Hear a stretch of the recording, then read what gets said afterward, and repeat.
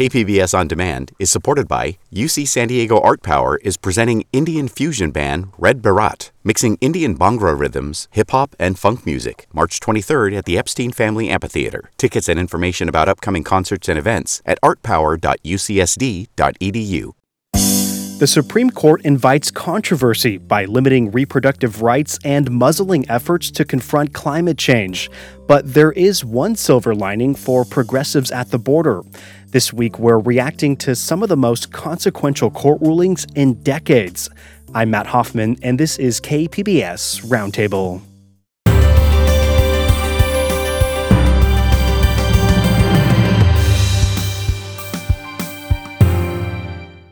KPBS On Demand is supported by UC San Diego Osher Lifelong Learning Institute, hosting an open house to learn about the upcoming classes and seminars, member benefits, and meet the volunteer leadership team. Saturday, March 30th. Registration at extendedstudies.ucsd.edu/OLLI. As an Associate Justice of the Supreme Court of the United States. As an Associate Justice of the Supreme Court of the United States. Under the Constitution. Under the Constitution. And laws of the United States. And laws of the United States. So help me God. So help me God. Now, on behalf of all of the members of the court, I am pleased to welcome Justice Jackson to the court and to our common calling. Hello and welcome to our discussion this week. I'm KPBS reporter Matt Hoffman.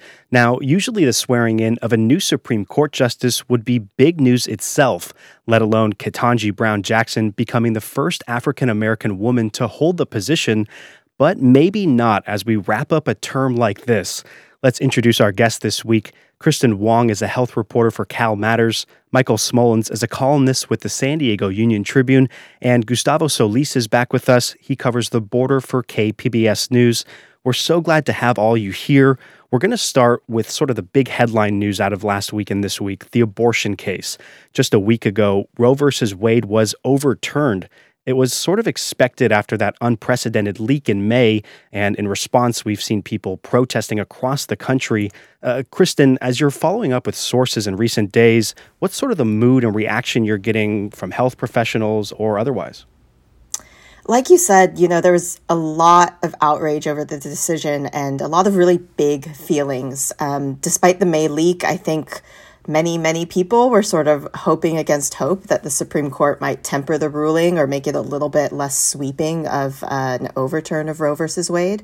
And in California, the message has really been one largely of solidarity with women from other states where abortion is now illegal. I think our legislature and many health professionals have made it very clear. Come here. You can come here. Abortion is still legal in California. There are 13 states with trigger bans that just immediately took effect at the moment that the ruling went out. There are other states that also have bans that are going to take effect within the next 30 days. And it's leaving, and then many states that politically are just sort of inevitably going to also ban abortion. So, there is also, I think it's worth mentioning, a significant minority of people celebrating this decision and the subsequent bans. Plenty of Californians are enraged that our state has opened its arms to women from other states, and particularly that our state is spending state taxpayer money on people from other places to come here. Although sort of recent polling would suggest that these people are squarely in the minority, with less than a quarter supporting the overturn of Roe versus Wade. And you mentioned it a little bit earlier, but one of your recent stories dives into how California is embracing abortion rights and even looking for ways to expand access, as you mentioned. That will include a ballot measure going to voters in November. What is that going to be asking people to do? Yes, so that ballot measure is asking California voters to enshrine the right to abortion in our state constitution. Historically, we have sort of legal analysis has said that abortion is protected in the Constitution under the right to privacy. However, we saw the Supreme Court just strike that down, and legislators who voted to put this measure on the ballot said they don't want it to be up to any judge in the state to be able to uniformly ban the right to abortion for all people in California. So that ballot would enshrine specifically the right in our Constitution. Let's now bring in the UT's Michael Smolens on this. Michael, you had a column this week focusing on State Senate President Toni Atkins. She's the lead on this ballot measure. How does her experience, before getting into politics, maybe motivate her on this issue? Well, Toni Atkins has a very unique perspective. Before she was the Senate President pro tem, before she was Assembly Speaker, before she was acting mayor of San Diego, she was a director at a women's health clinic that provided the full range of reproductive services, including abortions. She has a very interesting story. Her first job interview at this clinic in San Diego, she had trouble getting in because that was the Operation Rescue protest back, I think, in the 80s. So this is very near to her heart. I know it is for a lot of people, but she dealt with a lot of women that in some cases decided to have the baby, in some cases didn't.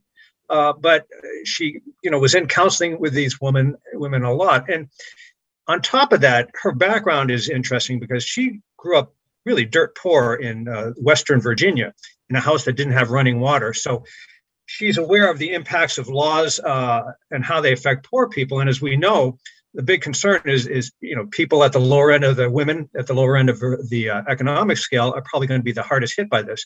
So it really is a personal thing for her, in addition to the policy issues. Well, let's hear from Atkins a little bit. KPBS Midday Edition spoke with the state senator earlier this week. Here's a portion of that interview where she talks about supporting people who might have to come to California to get reproductive care. The gut punch to me was that in California, we will be okay. We're going to make sure that we enshrine the right in our Constitution. We're going to make sure that we have access to services and more providers and more support. But for those women that woke up in one of those states, I cannot tell you how that makes me feel. I grew up in one of those states. And so I want to be here to welcome women and families and those who come from other states. And in fact, we already know that they are coming. Ask the providers. We've already seen an increase. Michael, what stands out to you in terms of the political response in California to this ruling? Well, I think as Kristen, mentioned that it was sort of uniformly, it's a Democratic state, overwhelmingly Democratic legislature, and we have a Democratic governor. They're all on board with protecting reproductive rights, abortion rights. And in addition to the constitutional amendment that Kristen talked about, there's all sorts of legislation that's going through and has been passed to expand services, provide more money. Part of it with the knowledge that more women are going to be coming here, as we've talked about. One thing to consider also, it's a big political issue, as we know. We don't know how it's going to affect the November elections, but we did see that, remember, it wasn't that long ago, a little less than a year ago, the recall election of Governor Newsom. And when the lead challenger was a very conservative Republican, he really hit on the notion that, hey, the fundamental abortion right may be protected in California, but a conservative governor could really start eating away around the edges. And the abortion issue really was a big driver in that election that otherwise wasn't gaining a lot of interest. So we know it's a very potent issue at the ballot box. And we know that it's not just California that might become a destination. Gustavo Solis, you got reaction from abortion clinics in Mexico. Are they expecting more clients from states like that have trigger laws? Oh, for sure. Yeah, they've already gotten clients from the U.S. Even before the Roe decision. Not so much because of access, but mostly because of cost. And as some of you might know, Tijuana has that history of being a hub for medical tourism. You can go get procedures done there with the same quality as U.S. Doctors with half the price and really no insurance. So it has that history. Abortion is relatively new. There's only one clinic in Tijuana, but they say already about a quarter of their clients are Americans. And they just expect that number to increase. And it has been increasing month by month. Wow, so already a quarter, and you kind of touched on it there, but generally, what is abortion access like in Baja California? You kind of alluded, it sounded like there was a recent big change there. Yeah, abortion access is new.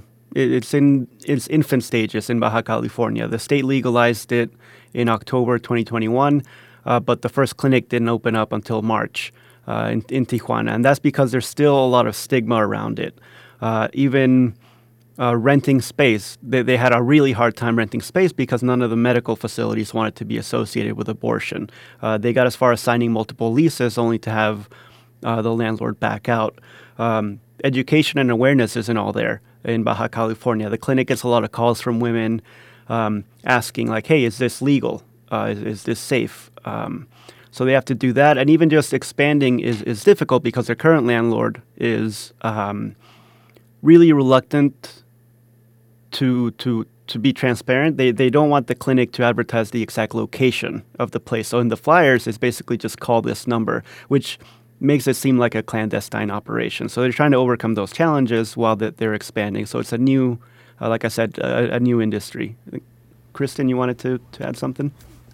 I did. I just wanted to say that, in terms of people traveling across the border to get abortions, this is really sort of hearkening back to before abortion was even legal in California. The medical tourism was flourishing in Baja California, while before California made abortion legal in 1967, which, if you think about it, is really not that long ago.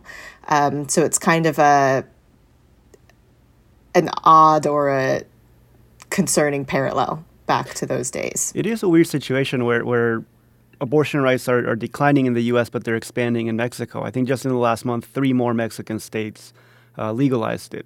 Now, albeit there are those cultural stigma barriers, but they are trying to expand it. So I've talked to providers in Mexico who are just kind of noted on how weird it is right now.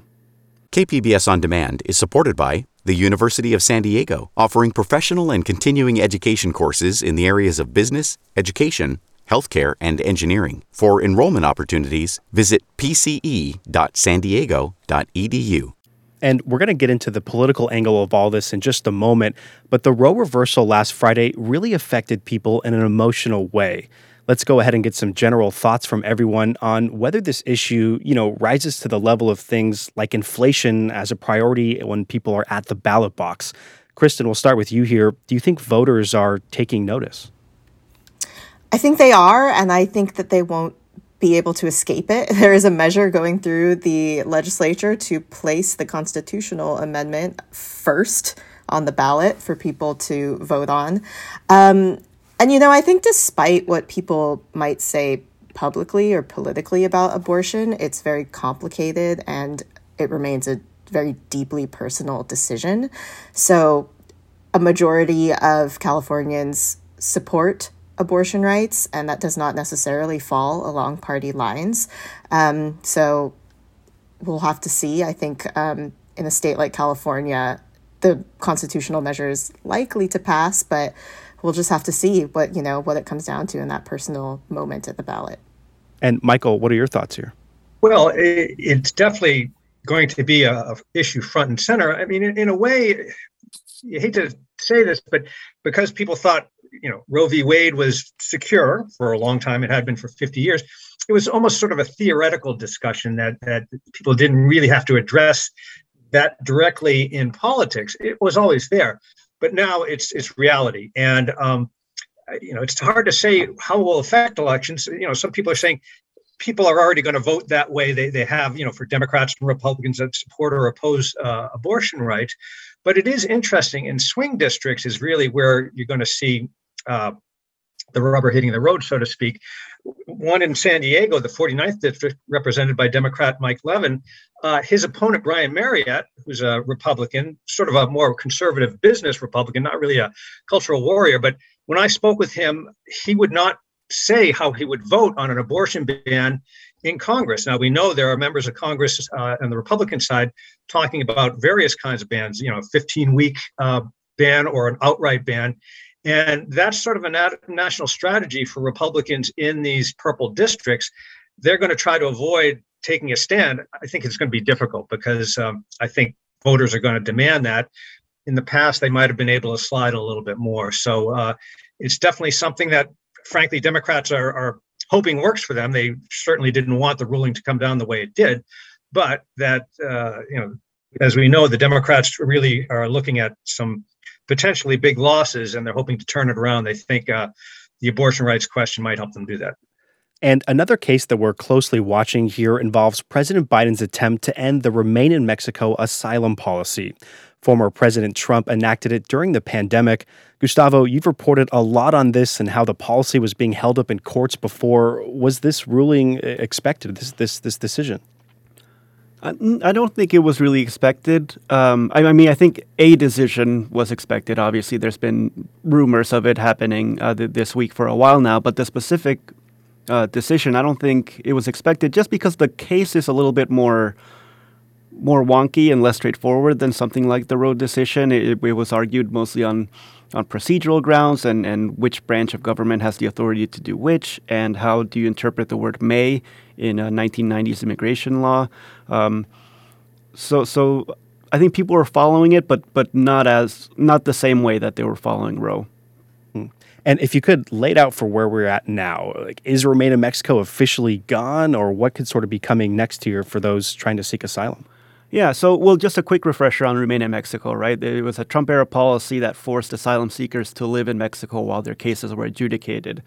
The reason it's so controversial is because the entire asylum system is built on the assumption that people going through it are in the U.S. So by moving people from the U.S. to Mexico, there's a whole issue of problems from people don't have transportation to get to court dates. They don't have permanent addresses, so the court can't communicate with them. They can't find immigration lawyers willing to represent them.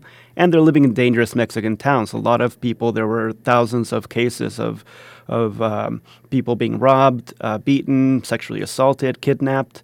So that's the policy. Biden, before he became president, one of his campaign promises was to restore a humane asylum system.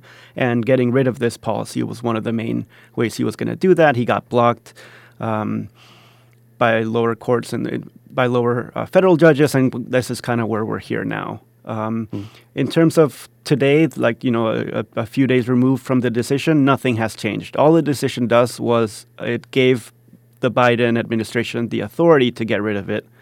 Advocates were quick to say, hey, get rid of it, do it now, we're waiting, come on, the ball's on your court, and that's kind of where we're at. For the migrants in the program and other asylum seekers at the border right now, nothing has really changed, practically speaking. And Union Tribune columnist Michael Smolens is also with us. Michael, there's another case that's rooted in immigration working its way through the courts. You wrote about it recently. How could DACA end up going before the Supreme Court maybe in the next term? Matt, this is a political situation that just makes you want to pull your hair out of your head. The frustrating thing is that as divisive as immigration is on so many levels, this is the one program that people like across the board. I mean, certainly more Democrats and liberals support it than Republicans, but there's majorities across the political spectrum. And while the impossibility of getting a comprehensive immigration package through Congress has been there for decades, it just seems ridiculous that they can't at least slice this out and codify it and keep this cloud or blow the cloud away from hanging over these people's heads. There's I think 600,000 plus people who still don't know about their future, and by and large they are, I don't want to say as American as us or me, but they've been here most of their lives. This is the country they know. And just the notion that they could be deported to what, to a lot of them, when they came as young children, would be almost like a foreign country, even if they were born there. They're largely working students, military veterans. It is just like a tragedy and just a real sign of the dysfunctional politics in Congress.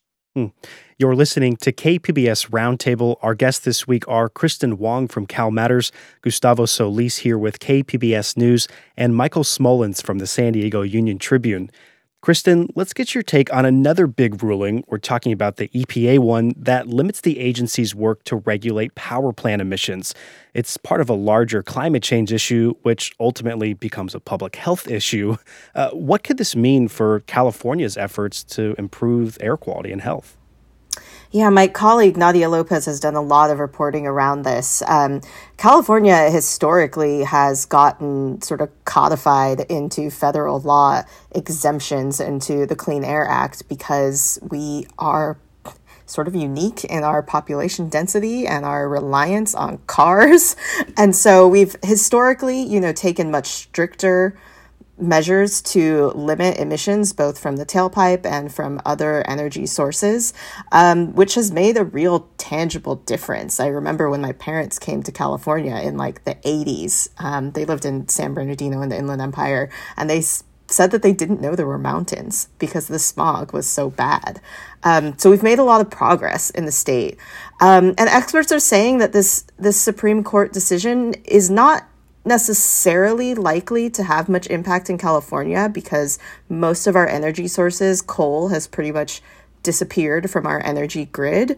But California kind of can't solve climate change on its own. And certainly, air quality issues don't respect a state border. So this is something that is more of a nationwide problem. And for as much as California can try to do, it's something that has to be an all-in issue. There's been some other significant rulings by the Supreme Court, and the ruling like on concealed carry weapons comes to mind. We want to ask everyone, is there anything else that's gotten your attention from these rulings? We'll start with Michael and then go Gustavo to Kristen. Well, you mentioned the concealed weapon issue. Just the other day, the court did toss back the large capacity gun magazine ban in California back to the Ninth Circuit Court of Appeal. Now, the Supreme Court didn't overturn the ban, but it ordered the Ninth Circuit to revisit its ruling upholding the ban because of recent rulings on the New York gun law and the concealed weapons permit. So we're just seeing a sea change in a lot of issues that are social issues and public safety issues and health issues that are not quite what I think we're accustomed to. But we've been sort of forewarned that this court was going to probably do some things differently, and they, in that respect, I guess they haven't disappointed. And Gustavo, what about you? Well, we've kind of talked about them already, the remain in Mexico, and there was no DACA decision, but we might get one next session. It just kind of tells us where we're at with immigration policy in this country, right? I mean, Michael, you mentioned, right, there's not going to be anything coming out of Congress on this. There hasn't been anything in a couple decades. Most significant immigration policies have come through just executive actions by the president or court decisions. We're kind of in a weird space where that is how policy gets done. That impacts hundreds of thousands of people. It impacts businesses and how they can import new workers and families on how they can kind of stop being separated. It's frustrating watching it because the people who should be doing something, the legislatures, just have kind of abdicated their responsibility on this one issue. It's really strange to see. I mean, we'll look at President Biden, right? He made promises on immigration, and he's gotten a lot of heat from liberal activists for kind of ignoring the issue, focusing on infrastructure, a little bit of healthcare, inflation. It seems like I've heard it from activists, like border communities get forgotten over and over again by both parties. It's not kind of a partisan thing. So I think that's kind of what I was looking at and hearing on the ground in terms of what was happening with the Supreme Court decisions. Just kind of a reminder of immigration being at the bottom of the totem pole. And Kristen, what's sort of got your attention looking ahead? Abortion has really been the main sort of healthcare issue that the Supreme Court has tackled this session. And I think just to add to that, in the dissent for the Dobbs decision, which overturned Roe, the 3 liberal justices penned a pretty foreboding warning that one of the most concerning people for abortion, one of the most concerning issues for people who support abortion rights is that the ruling did not limit the federal government's ability to prohibit abortions nationwide. There is no language saying that this is something that will be up to the states, which really leaves the door open for a Republican-controlled Congress to ban abortions, no matter what happens in California with California's law or constitution. Like Michael said, this is still an issue that gets a lot of political attention. So I think that looking ahead, this is not an issue that is sort of case closed. There will still be a lot to happen. Well, wiping out a constitutional right that's been in place for 50 years, like abortion, it leaves a lot of people thinking, what could be coming next? We heard Justice Clarence Thomas himself say that maybe it's time to revisit things like same-sex marriage and contraceptives. Do any of you have thoughts on the pushback that this may generate, or maybe some of the trust that people have in the court system? And anybody can take this one. Matt, as we've seen, the polls, for what they're worth, show that the trust in the court or the court's credibility is, I don't know if it's at an all-time low, but it's really dropped. And the sort of gyrations that they've put the country through just in a matter of weeks has a lot to do with that. I know that the conservatives argue, well, it really was, you're looking at the flip side of what was happening for many years when you had, more Democratic-oriented or liberal majorities on the court. We're kind of seeing that. And, one thing that I wanted to mention, getting back to the ruling on the EPA aspect, that, the court said, okay, these emissions, this is a matter for Congress, not the EPA. And, if we start seeing that more with Congress, even if the Republicans get a majority, filibusters and things like that could really continue the gridlock, and we'll just be in limbo, allowing these situations to hang out there without improvement. We'll have to see how DACA goes on the executive order, but if DACA is left to Congress, there might not be any movement there, and that could just expire. So we're really in for some interesting and maybe difficult times. Well, we're going to have to wrap up our discussion there. There's so much more to talk about here. I want to thank our guests this week, Gustavo Solis from KPBS, Michael Smolens from the San Diego Union-Tribune, and Kristen Huang from Cal Matters. You can stream the KPBS Roundtable podcast anytime at kpbs.org. I'm Matt Hoffman. Thanks so much for being here with us, and we'll be back with you next week.